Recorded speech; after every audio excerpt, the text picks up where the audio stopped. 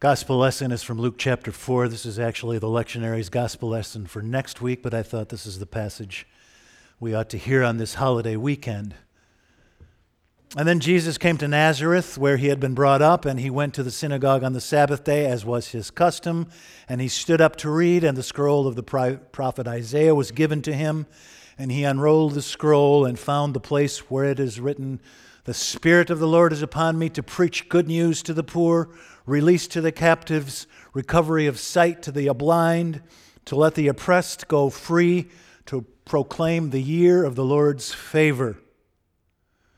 And then Jesus rolled up the scroll and gave it back to the attendant and sat down. And the eyes of all the people were fixed on him, and they began to say to themselves, "Is this not Joseph's son?" And Jesus said to them, "Today this scripture has been fulfilled in your hearing." And he said, "Truly I tell you, no prophet is without honor except in his hometown." And when the people heard this, the synagogue was filled with rage, and they got up and drove him out of the town and led him to the brow of the hill on which their town was built, and they made as if to hurl him off the cliff. But he passed through the midst of them and went on his way. Pray with me. May the words of my mouth and the meditations of our hearts be acceptable in thy sight, O Lord, our rock and our Redeemer. Amen. Katie Lancaster and Christine Hides and Chris Johnson and Bev Kirk run the most wonderful middle school youth program here on Wednesday nights. I wish you could hear their eloquent and moving prayer time together. Sometimes Katie and Christine let me sneak in as a guest. One Wednesday last fall, I was there, and this young man starts striding purposely towards me across the room, and he confidently extends his hand and looks me in the eye and says, "Good evening, Dr. Evertsberg. How are you tonight?" He must have been 10 or 11 years old, probably a fifth grader. The room was full of people. It would have been so easy for him to avoid the scary senior minister, but he made me feel welcome in that room full of short people. And I started noticing that this is just who he is, a young man of precocious confidence and character. A couple of days later, I told his father how much I admired the father's son, and the father looked a little stunned. He didn't really say this, but you could tell what he was thinking. Are we talking about the same person? It's happened to me, and I bet it's happened to you as well. Sometimes it takes a stranger or a distant acquaintance to notice what's special about our children. Sometimes it's those who are closest to us who fail to appreciate our unique gifts. You know, in your home office in Chicago, nobody pays attention to you. They don't hear a word you say, and then you go to the New York office and suddenly you're a genius. They're hanging on every word you say. You've heard the old definition of an expert. An expert is somebody who is at least 50 miles from home. A prophet is not without honor except in his hometown, says Jesus to the hometown crowd in Nazareth. Here's what's going on. When Jesus turns 30, he launches this spectacular preaching tour of all the synagogues in Galilee, just like Joel Osteen or Billy Graham. The crowds are huge. The response is adulatory. Everybody is stunned by his brilliance and silver-tongued oratory until he gets to his hometown. So there stands Jesus on the bema of the synagogue in Nazareth, and he looks out over the sea of familiar faces. There's the librarian who taught him to read when he was in the first grade, and there's the third grade Sunday school teacher who helped him memorize the 23rd Psalm, and there's the Little League coach who taught him to hit a curveball in whatever passed for baseball in first century Palestine. And there's Mother Mary sitting with Jesus' younger brothers and sisters. Familiarity breeds children, said Mark Twain, right? Familiarity breeds not quite contempt, but indifference maybe, meh. But it's not just familiarity that turns them off. It's the boldness of Jesus' first recorded sermon. The Spirit of the Lord is upon me to preach good news to the poor, release to the captives, recovery of sight to the blind, to set the oppressed free, to proclaim the acceptable year of the Lord. Bold words, those. Jesus is telling those bourgeois shopkeepers and fishmongers and carpenters and vintners and bakers and millers that they are not his target audience. They are not the ones for whom he has come. Jesus has come for everybody who's not there. The unemployed, the unsighted, the unfree, the unregarded, the woebegons, and God-forsakens. And then he speaks the most subversive word of all in his sermon. He says, today, the scripture has been fulfilled in your hearing. Now, it's okay for Jesus to talk about justice in the distant past or the unseen future, but not now. That's rude. It's okay for him to talk about justice and equality that Isaiah promised 500 years before when these words were first spoken. And it's okay to promise justice and equality in some unknown utopian future, but not now, not today. It's okay for me to talk about the evils of slavery because slavery died 150 years ago. And it's okay for me to promise an unlikely future where people will be judged not by the color of their skin, but by the content of their character.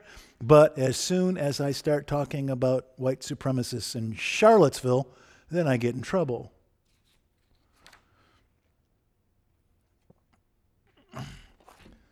Cleophas LaRue teaches preaching at Princeton Seminary. In the Christian Century recently, he wrote, sometimes it's dangerous to do things now. If Jesus said someday, tomorrow, after a while, by and by, he would have pacified the congregation. But when he says today, he draws a line in the sand and provokes a response, a violent response, by the way. So you and I have talked before about Martin Luther King's letter from Birmingham City Jail. And so you remember how Dr. King wrote his famous letter to 8 prominent white clergymen in Birmingham, 5 bishops, 2 parish pastors, and a rabbi who objected to Dr. King's insistence on today. During the civil rights protests in 1963 in Birmingham, these clergymen had written Dr. King a letter which boils down essentially to, not you, not here, not this way, not yet, not now, not today, someday. And Dr. King wrote back, for years now I've heard the word wait, and wait almost always means never. And we have to remember that justice delayed is justice denied. We have been waiting 340 years for our God-given and constitutional rights. There comes a time when the cup of endurance runs over and people are no longer willing to be plunged into the abyss of despair. I hope, sirs, you can understand our legitimate and unavoidable impatience. Tomorrow and tomorrow and tomorrow creeps in this petty pace from day to day. Tomorrow and tomorrow, always tomorrow.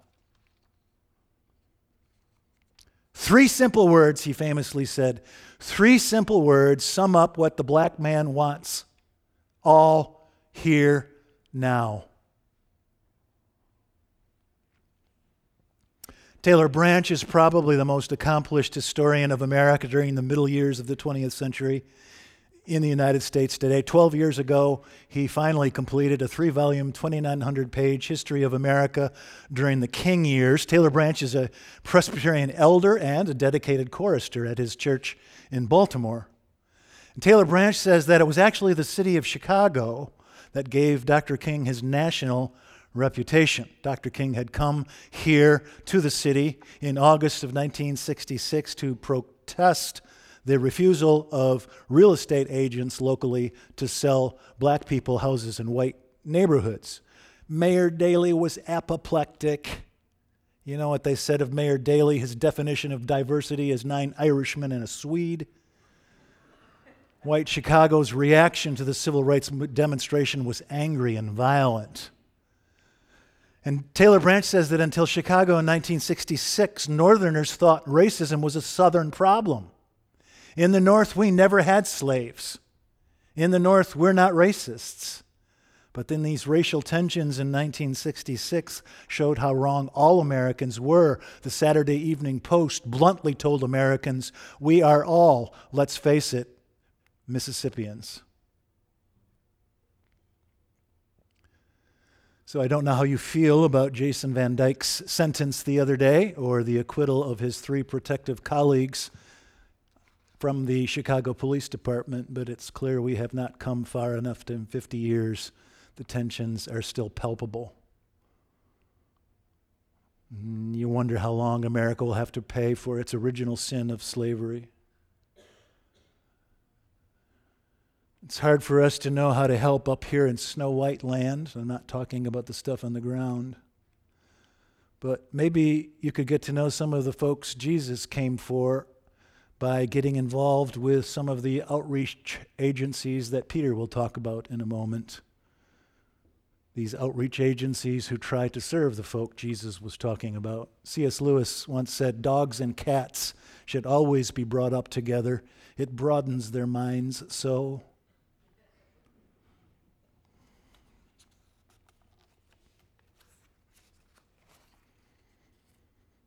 Today, the scripture is fulfilled in your hearing. There are always some people who are way ahead of the rest of us, who are too early for their time, right?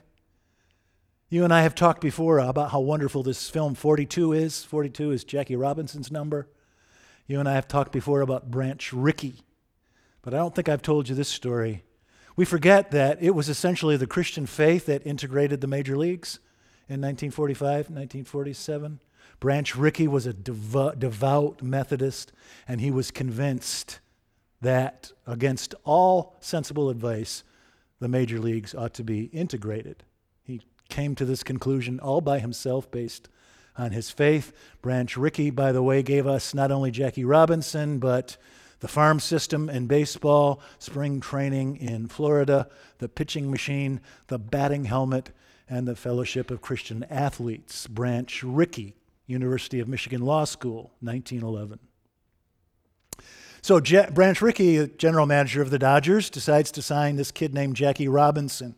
And the Dodgers now begin traveling to all these National League cities around the country. And before their first visit to Philadelphia, Herb Pennock, the Phillies general manager, rings up Branch Rickey and begs him not to bring Jackie to Philadelphia. "We're not ready for it here, Branch," said Herb Pennock. "And if you bring that boy down here, we will refuse to take the field." Branch Rickey says, "Herb, the Dodgers are coming to Philadelphia, and Jackie is a part of our team. When what you do with your team is up to you. If we have to take the win by forfeit, we will," which is, by the way, 9-0. And oh, by the way, Herb, do you think God likes baseball? Yes, Herb, God likes baseball. And someday you're going to have to go face to face with God before you get into heaven. And when God asks you why you forfeited that baseball game, just remember that because the opposing team had a black player might not be a sufficient answer. Bam, slams the phone back into its cradle. Someday, we'll come face to face with God. So we may as well get started preparing for someday today. So today, let there be good news for the poor, release for the captives. Today, let there be recovery of sight for the blind. Today, let the oppressed go free. Today begins the acceptable year of our Lord. Today. In the name of the Father, and the Son, and the Holy Ghost. Amen.